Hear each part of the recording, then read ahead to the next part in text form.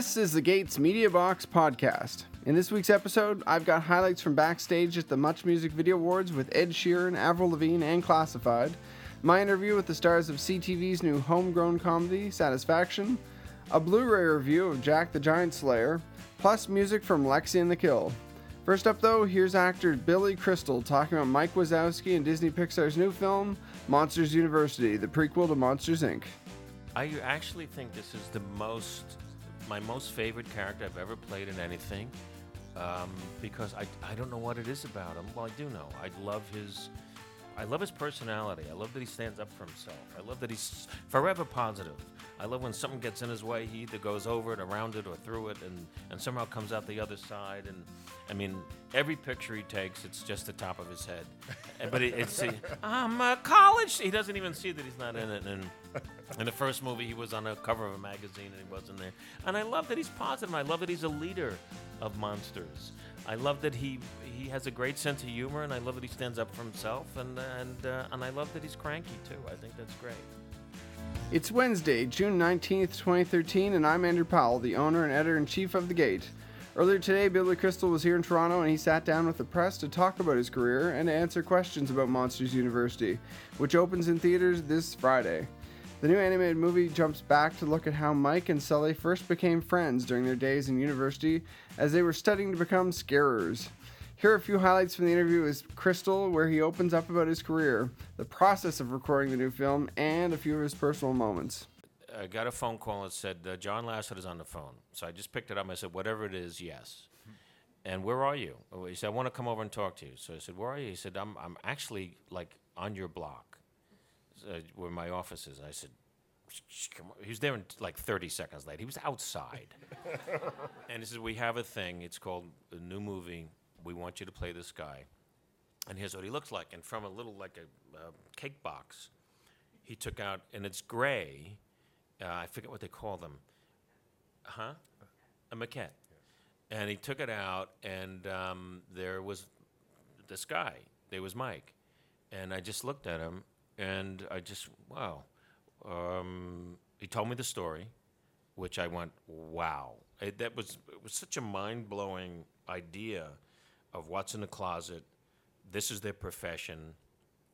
The whole concept of the doors. He showed me photographs. I thought it was the most insanely brilliant concept of fear. And what is that? It was amazing to me that they could think of this to make into a story that kids would not be scared of, but would eventually love these guys and break down their fears, you know? So I knew what Mike looked like right away. What he sounded like was a challenge. Well, what could he be? And then he said, well, we've done some screen tests with you. So he gave me, at that point, it was a cassette, a VHS cassette. It was that long ago? It was 12 years ago, more than that.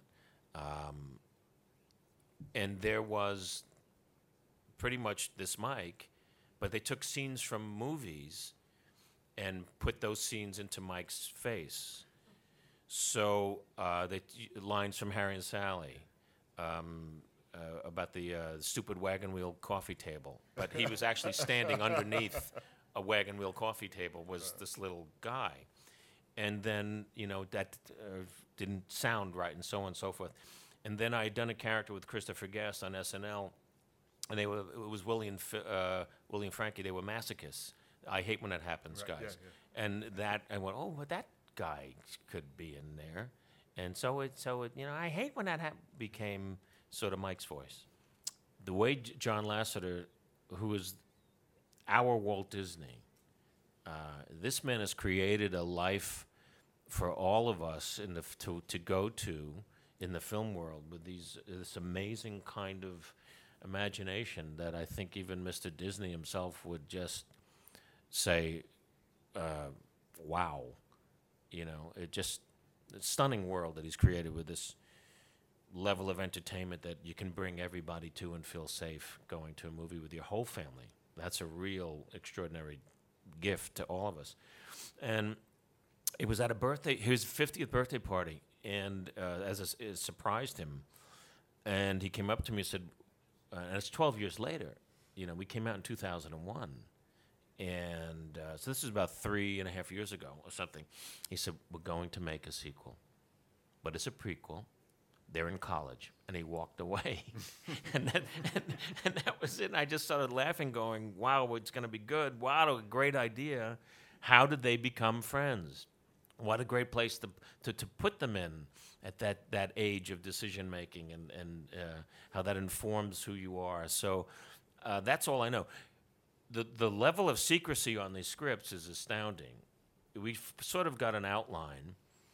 It was sort of akin to working with Woody Allen when I did Deconstructing Harry. You basically only get your pages and a handwritten note from him to say what he wants, and I'll see you there. Do you want to do this? And you just, again, I'm going.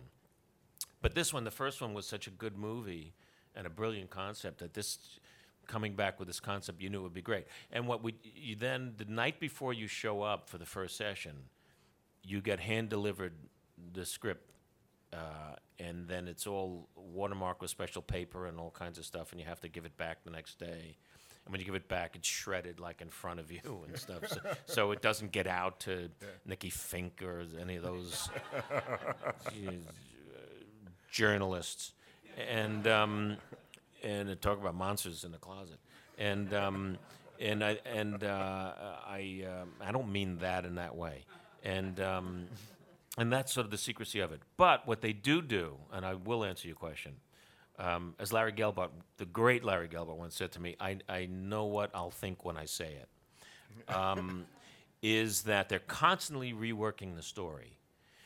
So my first session with John was about 4 hours long, and we did the opening and so forth, and it was a very different opening than it is now, because 3 months later we redid it again, because they said, it's not working the way we want. So they're always rewriting. They take it back to this amazing university up in Emeryville, California, and if you've all been there, you see it's phenomenal. If not, next junket, make sure you get on the list. It's the most creative place you can imagine. And it's like Monsters, Inc. It's this big factory of fun. And then they work, and you see very rough, sort of badly drawn computer animation, mostly stick characters. It's kind of strange looking. And they try it out. And then they come back and they keep polishing. So they're always working the story. They're always rewriting the story, right till the very end. I finished about 2.5 months ago. And so I worked about 2 years, just about 2 years on it. And it's like about every 3 months, and you're always rewriting. The hardest thing for me is and that's why the director of these movies is so important. And this, Dan Scanlon directed this, who's like a hipster. He's like a 50s hipster. He's a young guy, really funny, but he would paint the picture for us, and sometimes literally with paintings, these beautiful computer-generated, they look like oil paintings of where we are. So I know what the dorm looks like. I know what the frata, I know what the hall where Alfred Molina, who's great in it, is our teacher, in that beautiful hall, what they look like, and who we're acting with, what Helen Mirren looks like So we're surrounded by at least renderings of them. That, to me, that's the hardest thing, is where am I, what am I doing? And an interesting character emerged from it has 2 moments in this movie. On the first day of school, and if you stay through the total end of the credits, he has a little tag, and that's this slug character. And in the first movie, with Pete Docter, who directed that, who won an Oscar for Up, and we're walking. He said, "All right, so now you're walking through Monsters Inc." And we had pictures of the scare floor, and I said, "Well, could I walk by like a big slug that like oozes stuff?" And he went, "Okay, we can do that. To do it." So there was some line about it, and I don't know, and then he ended up being this thing, and now you see him younger. "I'm late for class." Yeah. And he just goes like that, and then he shows up. If you look at the very end of the movie, he finally arrives, and it's the school's over, So you got to sit through all the credits, which was, apropos the joke about, this guy's home alone, and the doorbell rings, and he opens the door, and there's a snail there. And he goes, what is this? And he picks it up and he throws it away. 2 years later, the guy's home watching TV. The doorbell rings. He opens it up, and there's the snail. And the snail goes, you want to tell me what that was all about? On Sunday, June 16th, the Much Music Video Awards took over the corner of Queen and John in downtown Toronto for one of the year's biggest events in the city. Co-hosting the night was international star Psy, with stars like Demi Lovato, Drake, Philip Phillips, Serena Ryder, and Taylor Swift on hand to perform, accept some awards, and show off for their fans. Backstage, the party was a little quieter in the Q&A room, where media met with revolving door lineup of stars. You never quite knew what to expect back there, and after covering the event for 12 years, I can say I've seen the highs and lows, but it is always interesting. Here are a few clips from some of the stars who came backstage to the press room, including Ed Sheeran, Avril Lavigne, and Classified, with David Miles and director R.T., who talked about their hit, Inner Ninja. This is my 15th album. I've been doing this since I was 15 years old in 1996. Just a little kid, like, making records on my 4-track and stuff. So to have a song that even does good on a hip-hop level, just even bigger than just the Maritimes, Atlantic Canada, it's just kind of, even that's just still eye-opening to me. Like, it's kind of crazy that people really care about my music, but when it's like, you know, even the album going #1 the first week it came out, that was over country music. We were talking about it earlier, right? But, you know, I don't know, it's just, it's been such a slow climb that it's kind of never been like, holy shit, this is happening right now. But when you kind of look back and you kind of reminisce on it, you start looking at it and go, okay, it's kind of crazy that it's done this, it's done that. It's played on the edge, it's played on pop radio, hip hop radio, rap radio, whatever you want to call it. So it's cool because we just go in the studio, like that song, me and Dave, we went there and just made a song, something we liked. We knew it was different, we knew it was quirky. We knew it was about ninjas, and no one made a song about ninjas. That was just fucked up in his own way, so we were freaked out in his own way, so we were down. Song about ninjas, you can't lose that. Can't lose ninjas. Yeah, you can't lose ninjas. And that's the moral of the story. You can't lose with ninjas. I guess we thought we were being more subtle. Like, I thought it was kind of a subtle way of being positive, and it was great. That I think, without saying, as you were saying, it's not like just an outwardly positive song, and that would be almost too simplified or something. And so it was just really great to see people respond to it. I think it's been much more direct than we ever expected. I don't know if that makes sense. I remember a young girl's mother came up to me and was just like, I hope you know how much, how positive this song is on kids and stuff. And I never really looked at it like that. Like, I never looked at it like as the anti-bully song or anything. But then when it was done and she said that, I was kind of step back and look at the song and I'm like, okay, it's definitely that vibe. It's like, we have battles we got to get through, we have obstacles, we got to get through the daily bullshit of life. And when you look at it and having someone that as young as my daughter, like 2 years old, singing it, loving it, like, Daddy, play the ninja song, and I'm like, I don't want to hear the ninja song. Or like, someone 60, 70 years old being like, I love that song. It's kind of like, it's crazy. I think that what really nailed it though is, to Class's credit, it was your verse, because I had the kids on it. No, man, your verse was what kind of like it took it down that road, and I think there's like a directness in hip hop that is there inherently lyrically. There's so much focus on it that for me, those are the kind of things I've been learning from coming from my perspective. I wrote that first line. I read the rules before I broke them. And then you took it from there into such an amazing place. So it's always fun for me to watch an idea kind of explode into this totally different direction when you work with someone as gifted as Liz. What's great about Class is that he's just telling his story.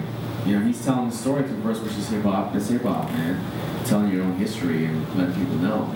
And it's a beautiful thing that you're telling your history, but it's informing the next generation. You know what I mean? To not give up and to keep pushing and just keep doing what they believe in. It's amazing. It's amazing. Can I have a hug? Yeah! An emotional up here.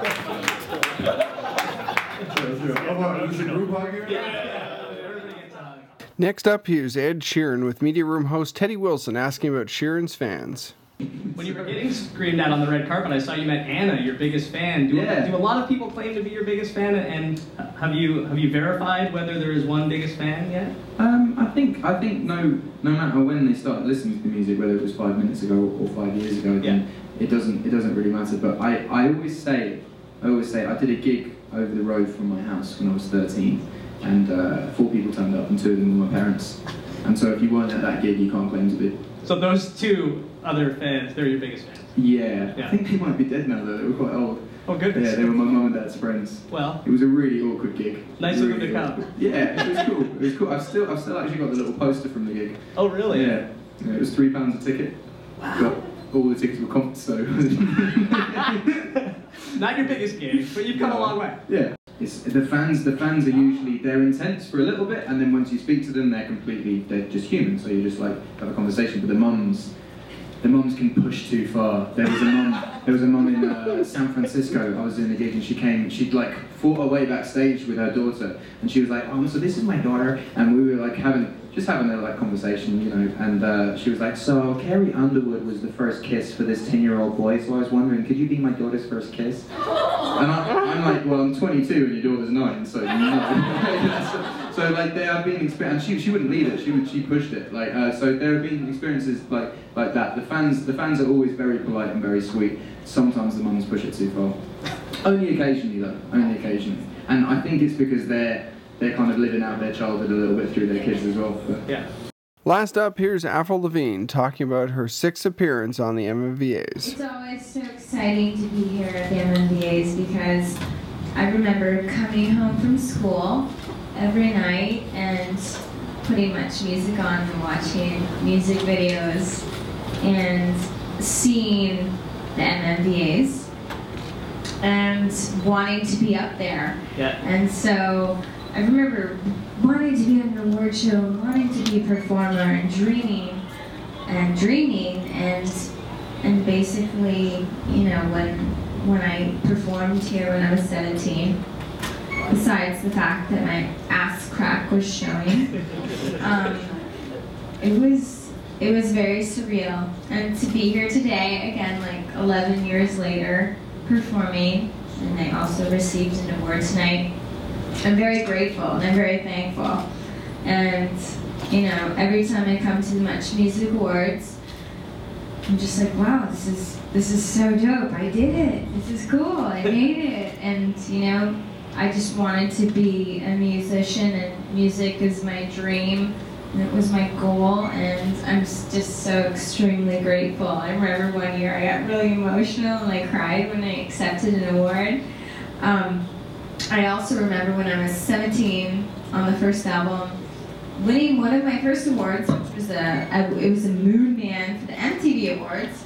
And I was so young, I had like no idea even what I was doing except that I was winning an award. And I remember walking on stage at the MTV Awards and saying, "Oh, thank you MTV, and thank you Much Music." And like I had no idea at the time. It's kind of funny, you're not really supposed to do that, but being from Canada, yeah, very meaningful to me. So super excited to be here this evening and to have won an award, and so excited to have performed. I've written a song called Hello Kitty. It has like an electronic vibe, which is very different for me. And it's the first time I've experimented in that whole world. I love Hello Kitty. I have like an obsession, so I wrote a song called Hello Kitty, and it's really fun. It's about like a slumber party and loving the kitty and just a whole other thing. And I guess you guys will probably hear it when the record comes out, and it comes out in September. But I'm really excited for the fans to hear it and everyone to hear it. During the television upfronts 2 weeks ago, I had the opportunity to interview the stars of CTV's new comedy, Satisfaction, which debuts at 8:00 p.m. on Monday, June 24th. The cast for the show includes comedian Ryan Belleville, who plays a third wheel who lives with his married best friends, played by Leah Renee and Luke McFarlane. Here's Belleville introducing the concept of the series, followed by the trio talking about creator Tim McAuliffe's work to bring elements of his real life to television. I understand that it's, you know, the couple with the third wheel, basically. Mm-hmm. Yeah. But so where do we come into the story? Wait a second, am I the third wheel? What? He's just finding out.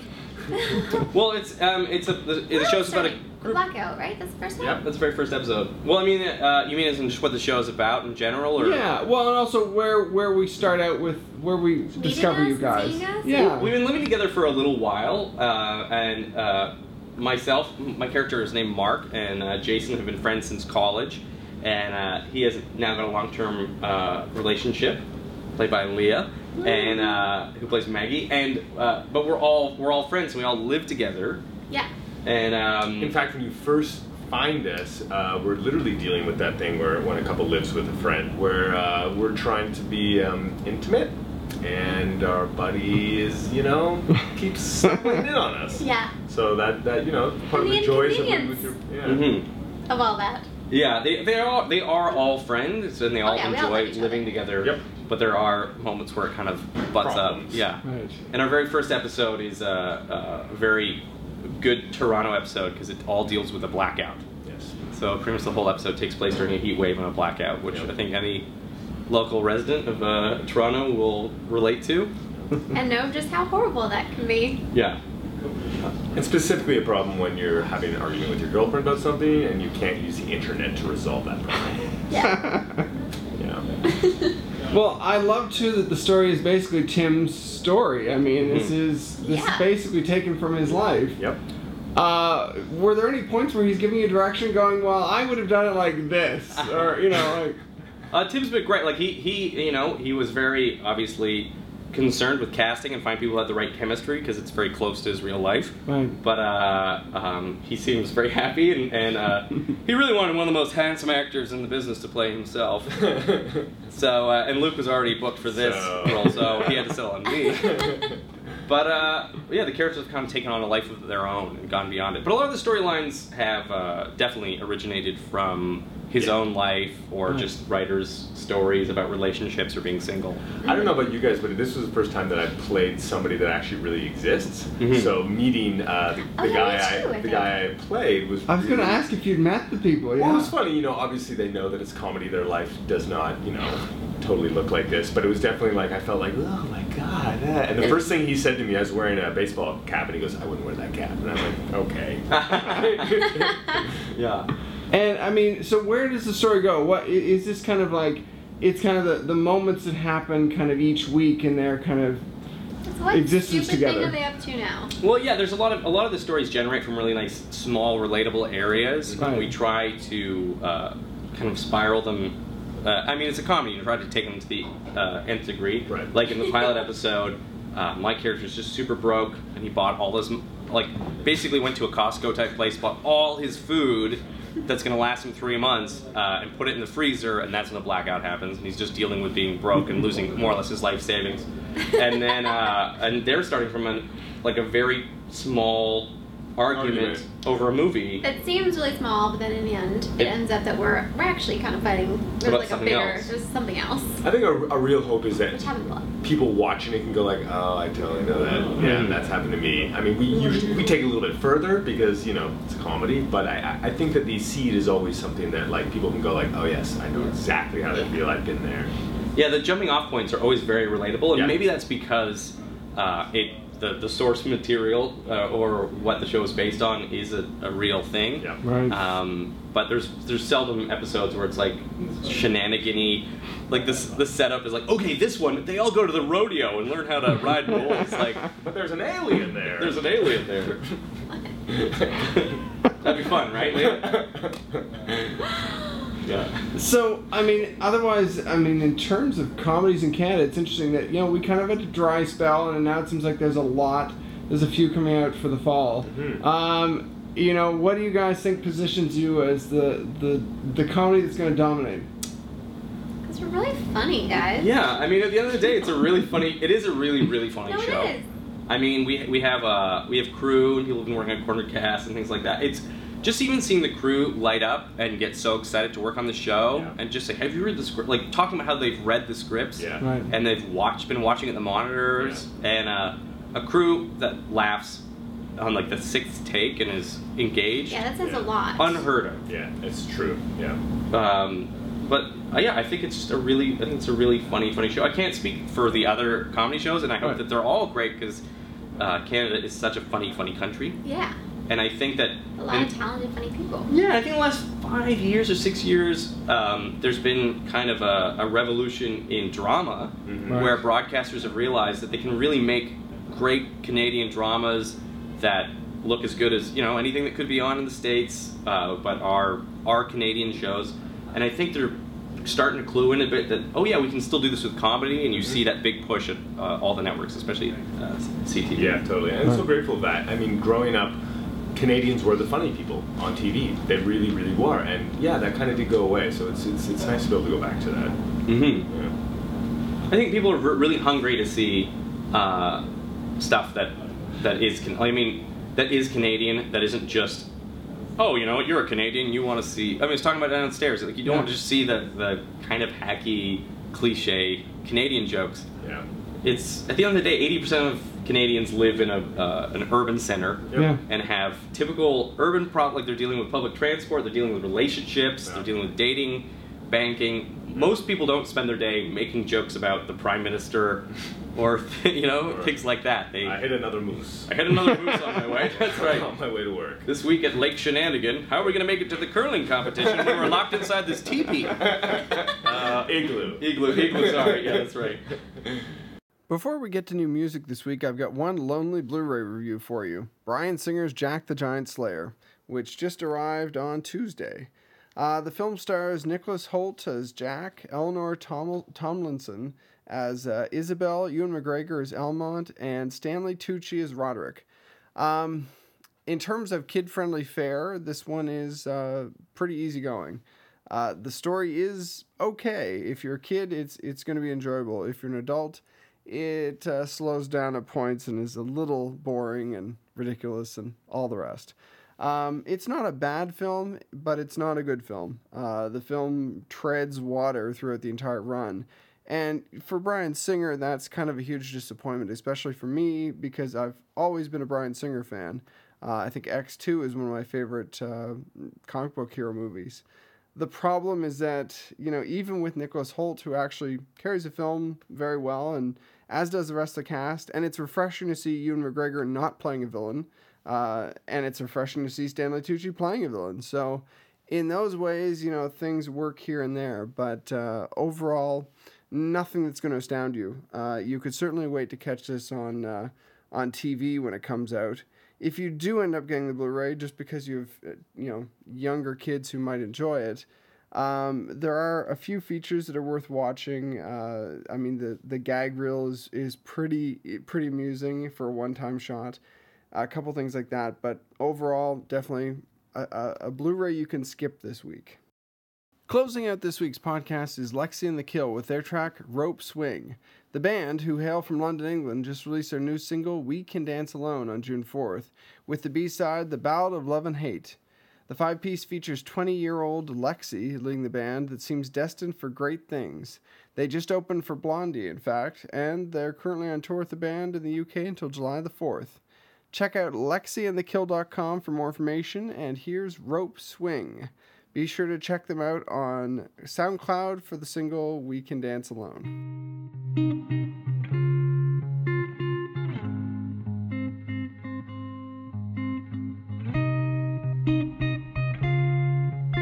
She wasn't sure if she should leave the room while he undressed. She wasn't sure if on the bed she was looking her best. But it was 63. They were young and holding back, married on the Golden Beach. Lipstick stuck to her mouth, stuck to her mouth. Oh, read me alive, I don't care, I won't survive this, darling. She doesn't like what she sees, she tries to want to please, and now it's killing her. Now the rope swings back, the rope swings back again. Now the rope swings back, the rope swings back again.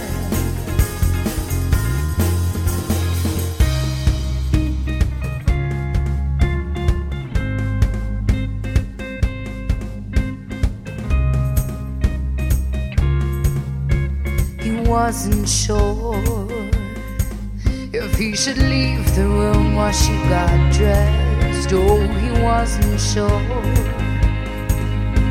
if his hands are broken the nest. But it was 63. It was the year of the broken beds, married on a golden beach. Horses jump into heads, jump into heads. Leave me alive, I don't care, I won't survive this, darling. She doesn't like what she sees, she tries to want to please, and now it's killing her. Now the rope swings back, the rope swings back again. Now the rope swings back, the rope swings back again. So he said that she was invincible. When all she knew was that love was uncomfortable. She broke backs and she broke chains, violin strings and summer days. Now she broke backs.